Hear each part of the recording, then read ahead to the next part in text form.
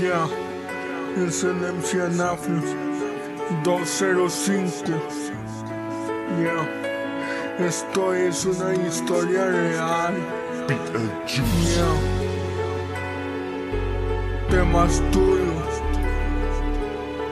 Dice.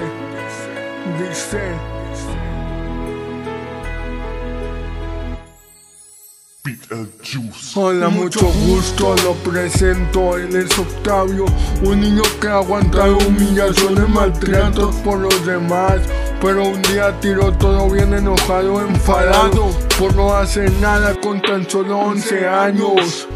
Pero un día le enseñó el rap a un camarada y desde ese día todo cambió para él. La gente que no confió en él ahora lo miran y lo saludan.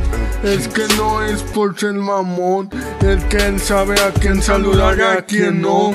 Yo sé por qué, ese niño yo soy. Ya, ese niño soy yo.